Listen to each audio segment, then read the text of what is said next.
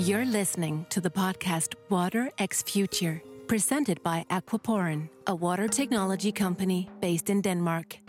Aquaporin works to preserve one of our most valuable resources, water, by combining advanced bioengineering, open innovation, and circular thinking. In this podcast, we talk to experts about water and all the opportunities and dilemmas it contains, technologies rooted in nature, the purpose of innovation, and the spectrum between science and humans. Welcome. Hi, I'm Owen O'Sullivan, your host, and the person conducting the interviews is Mette Milgaard Henriksen. In the last episode, we shared some of our highlights at the International Water Association Congress and Exhibition, the global event for water professionals, which took place in September at Bella Center Copenhagen in Denmark. A live water tasting presented by water sommelier and technologist from Fine Liquids, Milan Patel at Bella Center Copenhagen, and a panel discussion at Copenhagen-based cinema Empire Bio, which was organised by Aquaporin. In the panel were Lisbeth Cluesen, Professor in Toxicology at University of Copenhagen, Paul O'Callaghan, CEO and founder of Bluetech Research, and Peter Homme Jensen, Chief Innovation Officer and founder at Aquaporin. In this episode, we'll talk about art. We'll talk to the Danish artist Carl Troels Sandegaard about his exhibition, The High Seas of Your Intrinsic Ocean, a series of large, mutable jelly sculptures. In connection with the IWA Water World Congress and Exhibition, Copenhagen Contemporary and Aquaporin are working together to engage the public in the current global debate and highlight the essential nature of water. This partnership is embodied in The High Seas of Your Intrinsic Ocean, which will not only be shown at Copenhagen Contemporary, but also at Aquaporin's headquarters.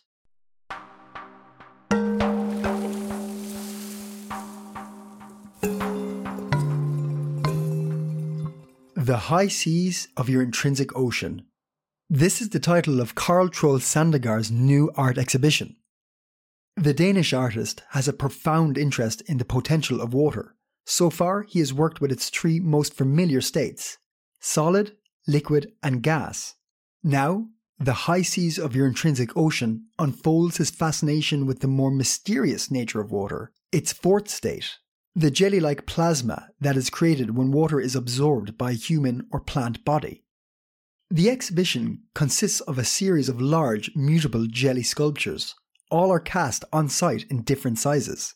The singular materiality of the sculptures is created by mixing a gelling agent into hot water, causing the water to gel as it cools. The result is an organic jelly that is tantalizing in its sensuous mutability like a living, mysterious body. Carl Troels Sandegaard is often using his own body as a jumping-off point. He investigates the physical and tactile aspects of the world to illuminate the complexity and mutability of our surroundings. And the link between art and science is a reoccurring interest in Sandegaard's practice. Maybe you remember that we in episode 7, When Science Meets Art, also talked about art in regards to water. We visited Kunsthal Charlottenborg in Copenhagen to talk to Adam Bankart, who is Associate Professor in Medical Humanities at Medical Museum, about the exhibition The World is in You. But back to this episode. We've asked Carl Troels Sandegaard to tell us what his exhibition is about and why he has such a profound interest in the potential of water.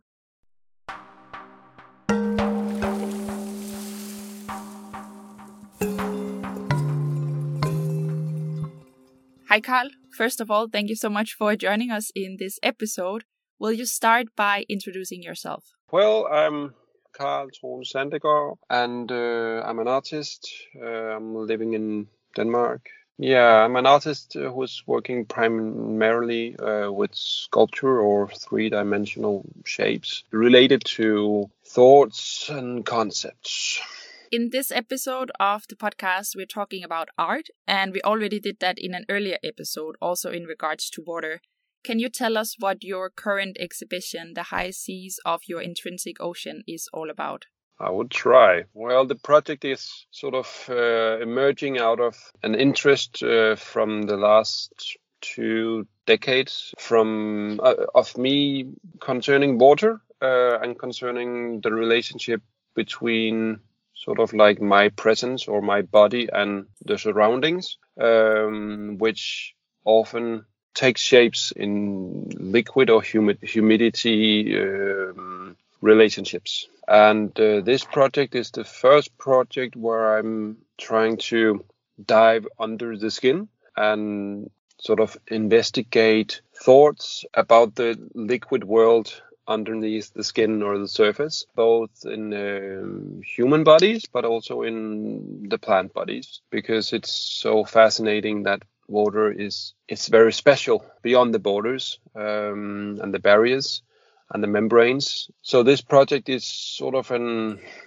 analog or an attempt to describe this substance which the water is transformed into. Yeah, in the moment you drink the water, it sort of shape shifts itself from a liquid state into a more, it's hard to describe, and it's very much about the way you understand the words, but some call it like a gel structure or a plasmatic structure. It's sort of like not water as a running liquid as we know it, because the water is sort of held inside the cell.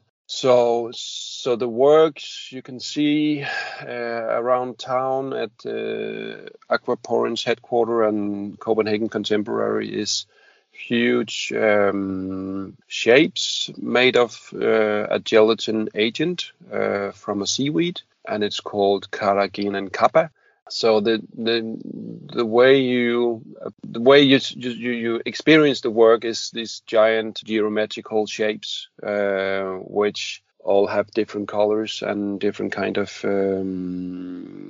transparencies. Yeah, that's more like the physical expression of the work. And the title, "The High Seas of Your Intrinsic Ocean," is sort of a mix of terms from different worlds.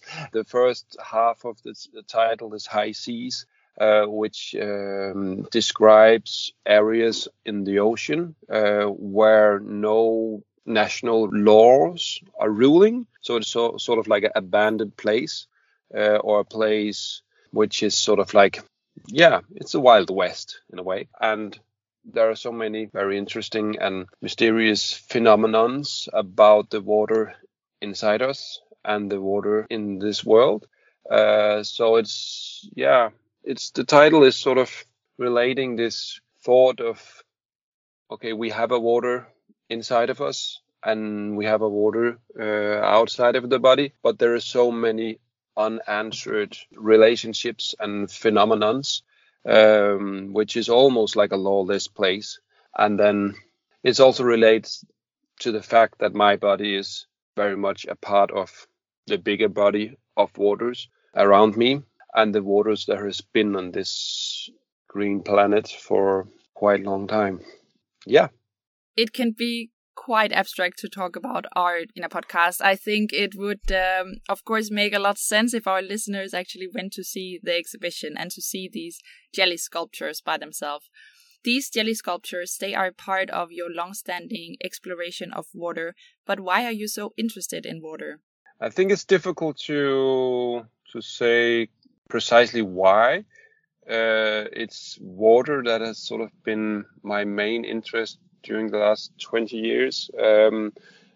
But I think the thing that always have interested me the most is actually thoughts about my presence in this world, or my body sort of like place in the world, and how my being, if you could use that word, is sort of relating to the things around me, and how the things around me is sort of relating to me. So it's a continually dialogue between my sort of like focal point or body and the things around me. That's where water is very present. So my first 10 years I was very much working in the architecture and trying to describe how inside the architecture there is water. In the air and in architecture, and in the sea and all around us. Water is sort of a place where which carry a lot of information. So the water is sort of like a suitcase with information or memories of the materials around it. So if you're in a room full of wooden structures and smelly bin, then these things would be in the air and thereby also be in the water or the humidity. So as I was building up different kind of sculptures, which was sort of like grabbing the humidity.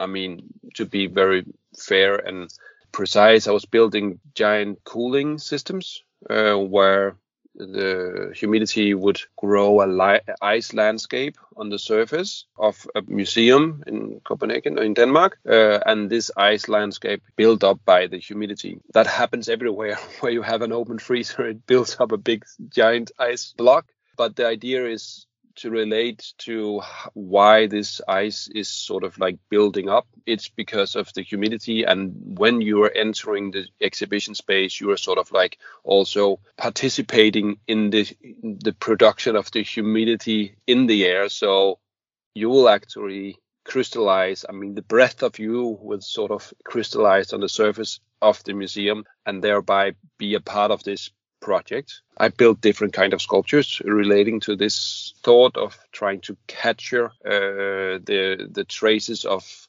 the surroundings. And the last 10 years, I have been very much focused on sort of like the scale of my body.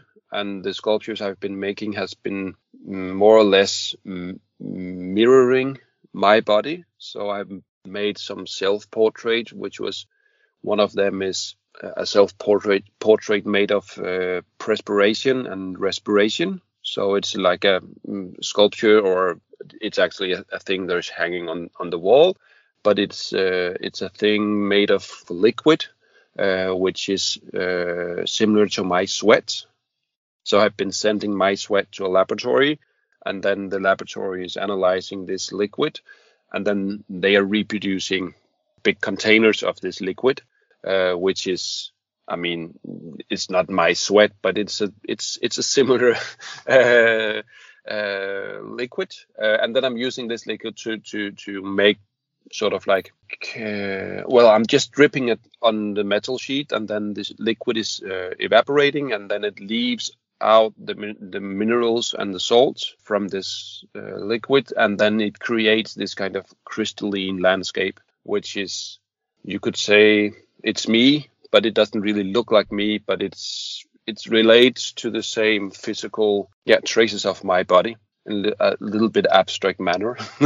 And then now I'm standing on a new, level, because I'm trying to get down under the skin now. And this project, as you see on CC or Copenhagen Contemporary and in the Aquaporin's headquarters, is sort of the first step of trying to deal with water once more.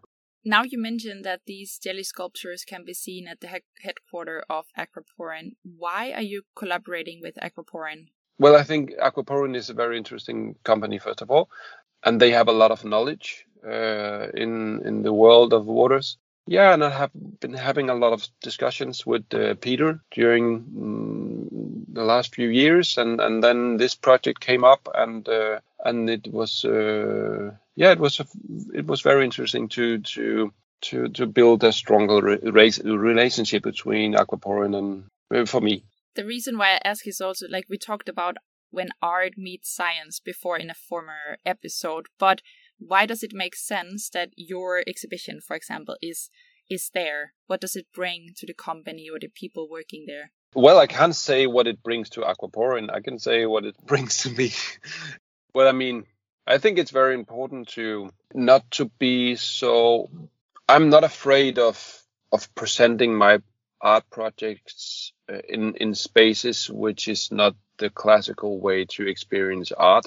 I mean, in the white cube. I think it's very interesting to present my project in areas where there are different kind of approaches or thought patterns in I don't know, relationship to industry or whatever.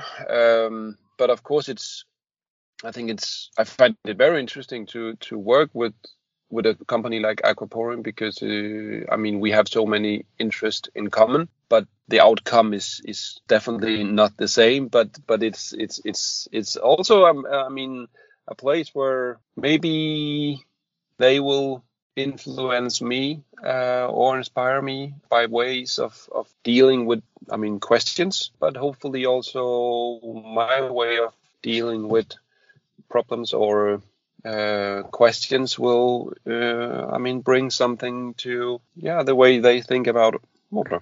And I think it's very bold to be a company and invite the art in as not as only a decorative feature, but also a feature that sort of should open up new thought forms. Because I think we have a lot to give to each other in ways of thinking. I think is very important. What do you hope that people will get out of visiting the exhibition?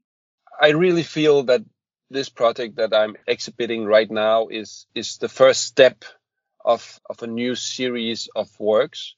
So that's why it's also very difficult for me maybe to be very precise what it should be or how it should be sort of approached by the visitor. But the thing that I really hope is that those who will see the sculptures will have a experience that, okay, there is something here and we don't know what it is, and it's more than you see, because it's, for me, it's very important that it not only is a very minimal or minimalistic sculpture, it's a process. I mean, the sculpture is moving. They are not standing still. They are slowly evaporating, and they are slowly moving towards the sea again. They are just hold in this very awkward position, like in the position of a cube or a cylinder, and the water really wants to go away. so you will see the water on this road of transformation, and hopefully the visitor would also maybe go further and elaborate about the title, which will maybe give them some ideas of how I think about the project. You should go and see. You should go and see. Let that be the last comment of this interview. Thank you, Carl, so much for your time.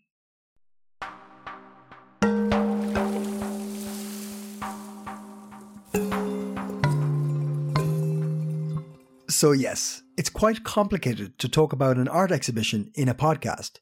The best way to experience it is, of course, go see it for yourself. But not only art can be complex, water can as well. I think we've demonstrated this in the 17 episodes we've produced for Water X Future, presented by Aquaporn Podcasts so far. We've talked about everything from access to water, plastic pollution, wastewater, biomimicry, the taste of water, science meeting art, water in space, open innovation, cathedral thinking, Singapore as a global water hub, water stress in Africa, Danish water ambassadors, technologies in the food and beverage industry, Aquaporn being a listed company, the PFAS problem, and sharing highlights from the experience of the year in the water industry, the IWA World Water Congress and Exhibition. In the rest of this episode, we'll try to recap some of our favourite interviews with the many inspiring people we've had the pleasure to talk to during our first season.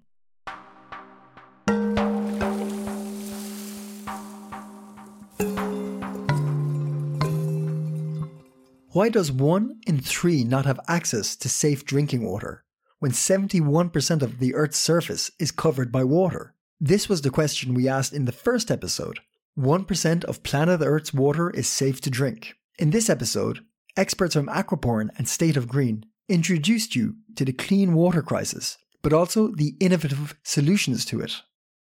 We asked Melina Beang-Beisel, project manager at State of Green, with 71% of the Earth's surface covered by water, how can accessing clean water be such a big problem? It's a funny question because, 70% of the world is covered in water. But when you look into what is actually available for us to use for drinking water, it's only 3% that is actually freshwater quality, as we call it. And out of that 3%, it's closer to 1% that's actually fit for human consumption. That's due to, a lot of it being salt water that's covered the earth. So that's difficult for us to drink and very, very expensive and energy intensive for us to clean. But we also have industrial processes around the world that has polluted some of our freshwater resources. So the state of the union, or how do you say, the state of the water world is really that it's 1% that's available and fit for human consumption. And then we can sort of think to ourselves, why is this a problem? We still have 1% that's ready available for consumption, more or less. But we're also seeing a rising in population, and that requires rising in production, industrial and agricultural production, both demanding clean water. Clean water is necessary for us to ensure human health. It's necessary for us to ensure health of economies and nations. We see an increase in what's referred to climate displacement or water refugees, where people are in motion simply fleeing areas where water scarcity is so high that the availability is next to nothing. That's due to, for example, climate change. We see a decrease in readily available sort of freshwater resources. Glaciers, rivers, lakes are highly affected by climate change. So all in all, our freshwater resources is somehow threatened and decreasing with climate change. And at the same time, we live in a world where population and demand for water is increasing. So it's an important question and a challenge that we, of course, need to meet. It's clear that water scarcity is a threat to the human population, but luckily there are inspiring initiatives to solve this challenge. Aquaporn, for example, have developed a nature-based technology to filter water. Inspired by nature, Aquaporn uses biomimicry to contribute to a more sustainable future in water treatment. This we talked about in the 4th and 5th episodes. Why biomimicry is the future. We talked to, and what an honour, Peter Agre, who told us the story of how he came to win the Nobel Prize for Chemistry in 2003 for his groundbreaking discovery of the aquaporn protein, a discovery which is crucial in the work of Aquaporn today. Well, it was not a simple discovery, but it clearly was a discovery because we were searching for the basis of the red blood cell rhesus antigen, Rh positive red cells, Rh negative red cells. These are very important because Rh negative women during pregnancy become sensitized. And the nature of the antigen itself was unknown, so that was our task. And we purified the protein, and a contaminating protein came along. It took us a while to recognize it. So we first were faced with a contaminant, which is troubling our preparations for Rh. I guess the artistic side of this is we didn't just abandon the contaminant. We looked at it a little bit and found it to actually be very interesting. It didn't stain with typical protein stains, meaning no one had seen it before, 28 kilodalton protein in red cell membranes. And we developed a technique to purify the contaminant. It turned out it was extremely abundant. It'd be about like driving somewhere out in Jutland and coming across a city of 250,000 people that's not on the map. It gets your attention. But it took us quite a while to figure out what it did, because the protein didn't have any signals to tell us what it did, but it was related to some proteins from very strange places. Lens of eye, brains of insects, tissues in plants, and microorganisms. So what do they have in common? It wasn't obvious to me. Every year on our family vacation, go on a camping trip. And after doing this a few years, my wife asked them where they would like to go next year and which park. And they said Disney World. It's not a national park, but it's in Florida where the Everglades are. So we went to the Everglades. We went to Disney World. And on the way back to Baltimore, it's a very long drive, about 1,500 kilometers. Spent the night in Chapel Hill, North Carolina. That overnight visit, I stopped to see some of my friends that were at the University of North Carolina and at Duke University. And my conversation with one, my hematology professor, John Parker, when I told him about this new protein, it seemed to be present in red cells, renal tubules, and related to proteins in tissues of plants. John was an expert membrane physiologist, in addition to being an expert hematologist. And it was he that put it together. He said, Peter, have you considered this might be the long-sought water channel physiologists have been searching for a century. I'd never heard of the water channel hypothesis, so I was totally ignorant. So that, in the end, is the story of how the aquaporin 1 was discovered. We also talked to Susan Hawkfield, neuroscientist and former MIT president, about her book, The Age of Living Machines: How Biology Will Build the Next Technology Revolution. In one of the chapters, she writes about how aquaporin's technology will help meet the world's growing demand for clean water. We asked her, why is this important to include? I tried to focus on some of the most pressing technological demands of the 21st century, and certainly clean water is among them. But to my mind, Aquaporin, the company, the technologies they're building with the parts of living machines are just a fantastic example of a different way of thinking about how to build technologies today. So let me describe that a little bit more. So when I was visiting Aquaporin, I was talking to Peter Holm Jensen, the founder of the company, or one of the founders of the company, and he said something that became for me kind of the basic theme of the book. He says, we could bust our brains trying to figure out a new way to filter water, how to build new water filters, how to create new filtering processes out of chemistry or physics. He said, but we don't need to do that. We can use nature's genius. So nature has already figured out a brilliantly efficient and effective way to filter water. All of the cells in our body, frankly, all the cells in all living things, use an aquaporin, a particular kind of protein, to filter water and only water in and out of our cells. That passage of water in and out of our cells is one of the fundamental necessities of life. Our cells have to balance the water in the cell from out of the cell. If too much water comes in, obviously the cell will explode. If not enough water comes in, the cell can't do its job. These proteins were identified in a quite remarkable set of experiments by Peter Agre, who won the Nobel Prize in Chemistry for this discovery. It's a fantastic discovery. Aquaporin uses this biological machine from cells, makes a zillion copies of these proteins, and incorporates those proteins from living cells into sheets of filter that are then incredibly effective at being able to filter water. And, we understand a lot about the structure of the aquaporin protein, but in a sense, you hardly even have to know what the structure is. You just adopt the biological machine that filters water for our cells into the process, into a structure that incorporates those proteins into filters for purifying water in any number of applications. As Susan Hawkfield mentions, Aquaporin, the company, not the protein, has been inspired by nature to develop water filters to meet the growing demand for clean drinking water. This will take time, but it's an example of cathedral thinking, a concept we dove into in episode 10. Can cathedral thinking solve climate change? In this episode, we asked Kimberly Nicholas, sustainability scientist at Lund University, about access to clean drinking water, a scarce resource all over the world. Water and climate are very much linked. I think some of the parallels that come to mind are how recognizing we live on a finite planet.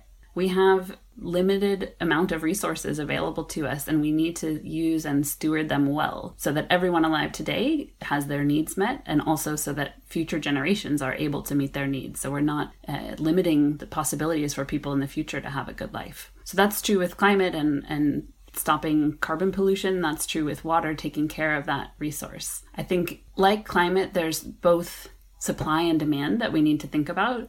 Similar to energy, water is wasted a great deal right now, and there's a lot of potential to reduce our water use and get the same services. Same with energy. We have a lot of efficiency improvements we can make. And then again, the same with climate. We can look at, okay, where is our water supply? How can we handle this from a holistic perspective, working with nature instead of against it?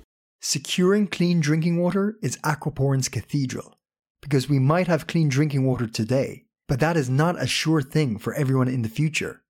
So what can we do to try and help future generations? How can we preserve the planet's most vulnerable resource, water? Well, this is exactly what Aquaporn aims to figure out. But Aquaporn is not the only company which is inspiring for its innovative approach to sustainability. In episode 15, How Will Emerging Technologies Reshape the Food and Beverage Industry, we talked to Nomi Mikkelsen, marketing coordinator at Café Bueno, about the exciting story behind the Copenhagen-based startup which is upcycling used coffee grounds. First of all, spent coffee grounds, coffee grounds in general and coffee byproducts are a very valuable resource overall. But currently it is a fact that we're massively wasting that resource.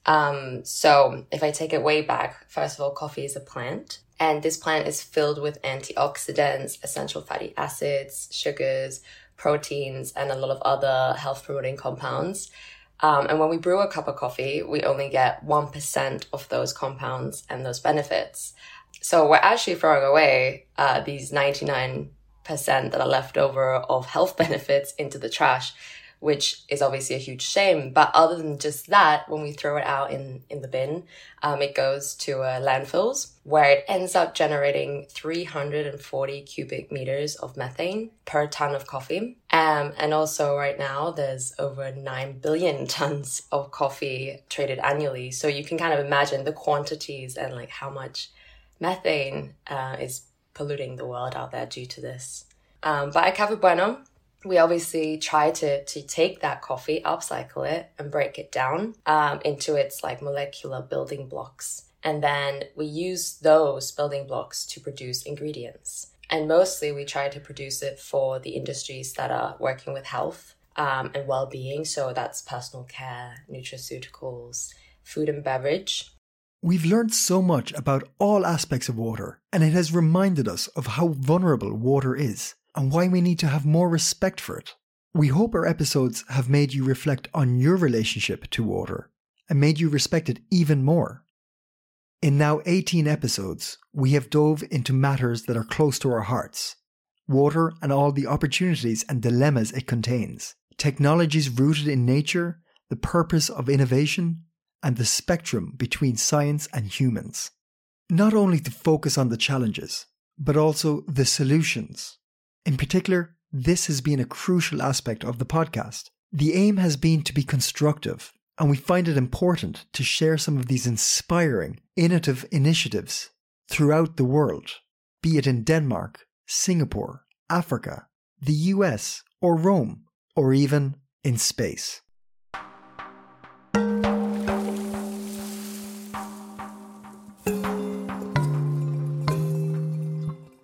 This was the 18th episode of the podcast series Water X Future, presented by Aquaporn. In this episode, we talked to Carl Troels Sandegaard about his art exhibition, The High Seas of Your Intrinsic Ocean. We've also reflected on what we've learned so far producing this podcast. This has been the first season of the podcast Water X Future. That's all for now. Thanks for tuning in.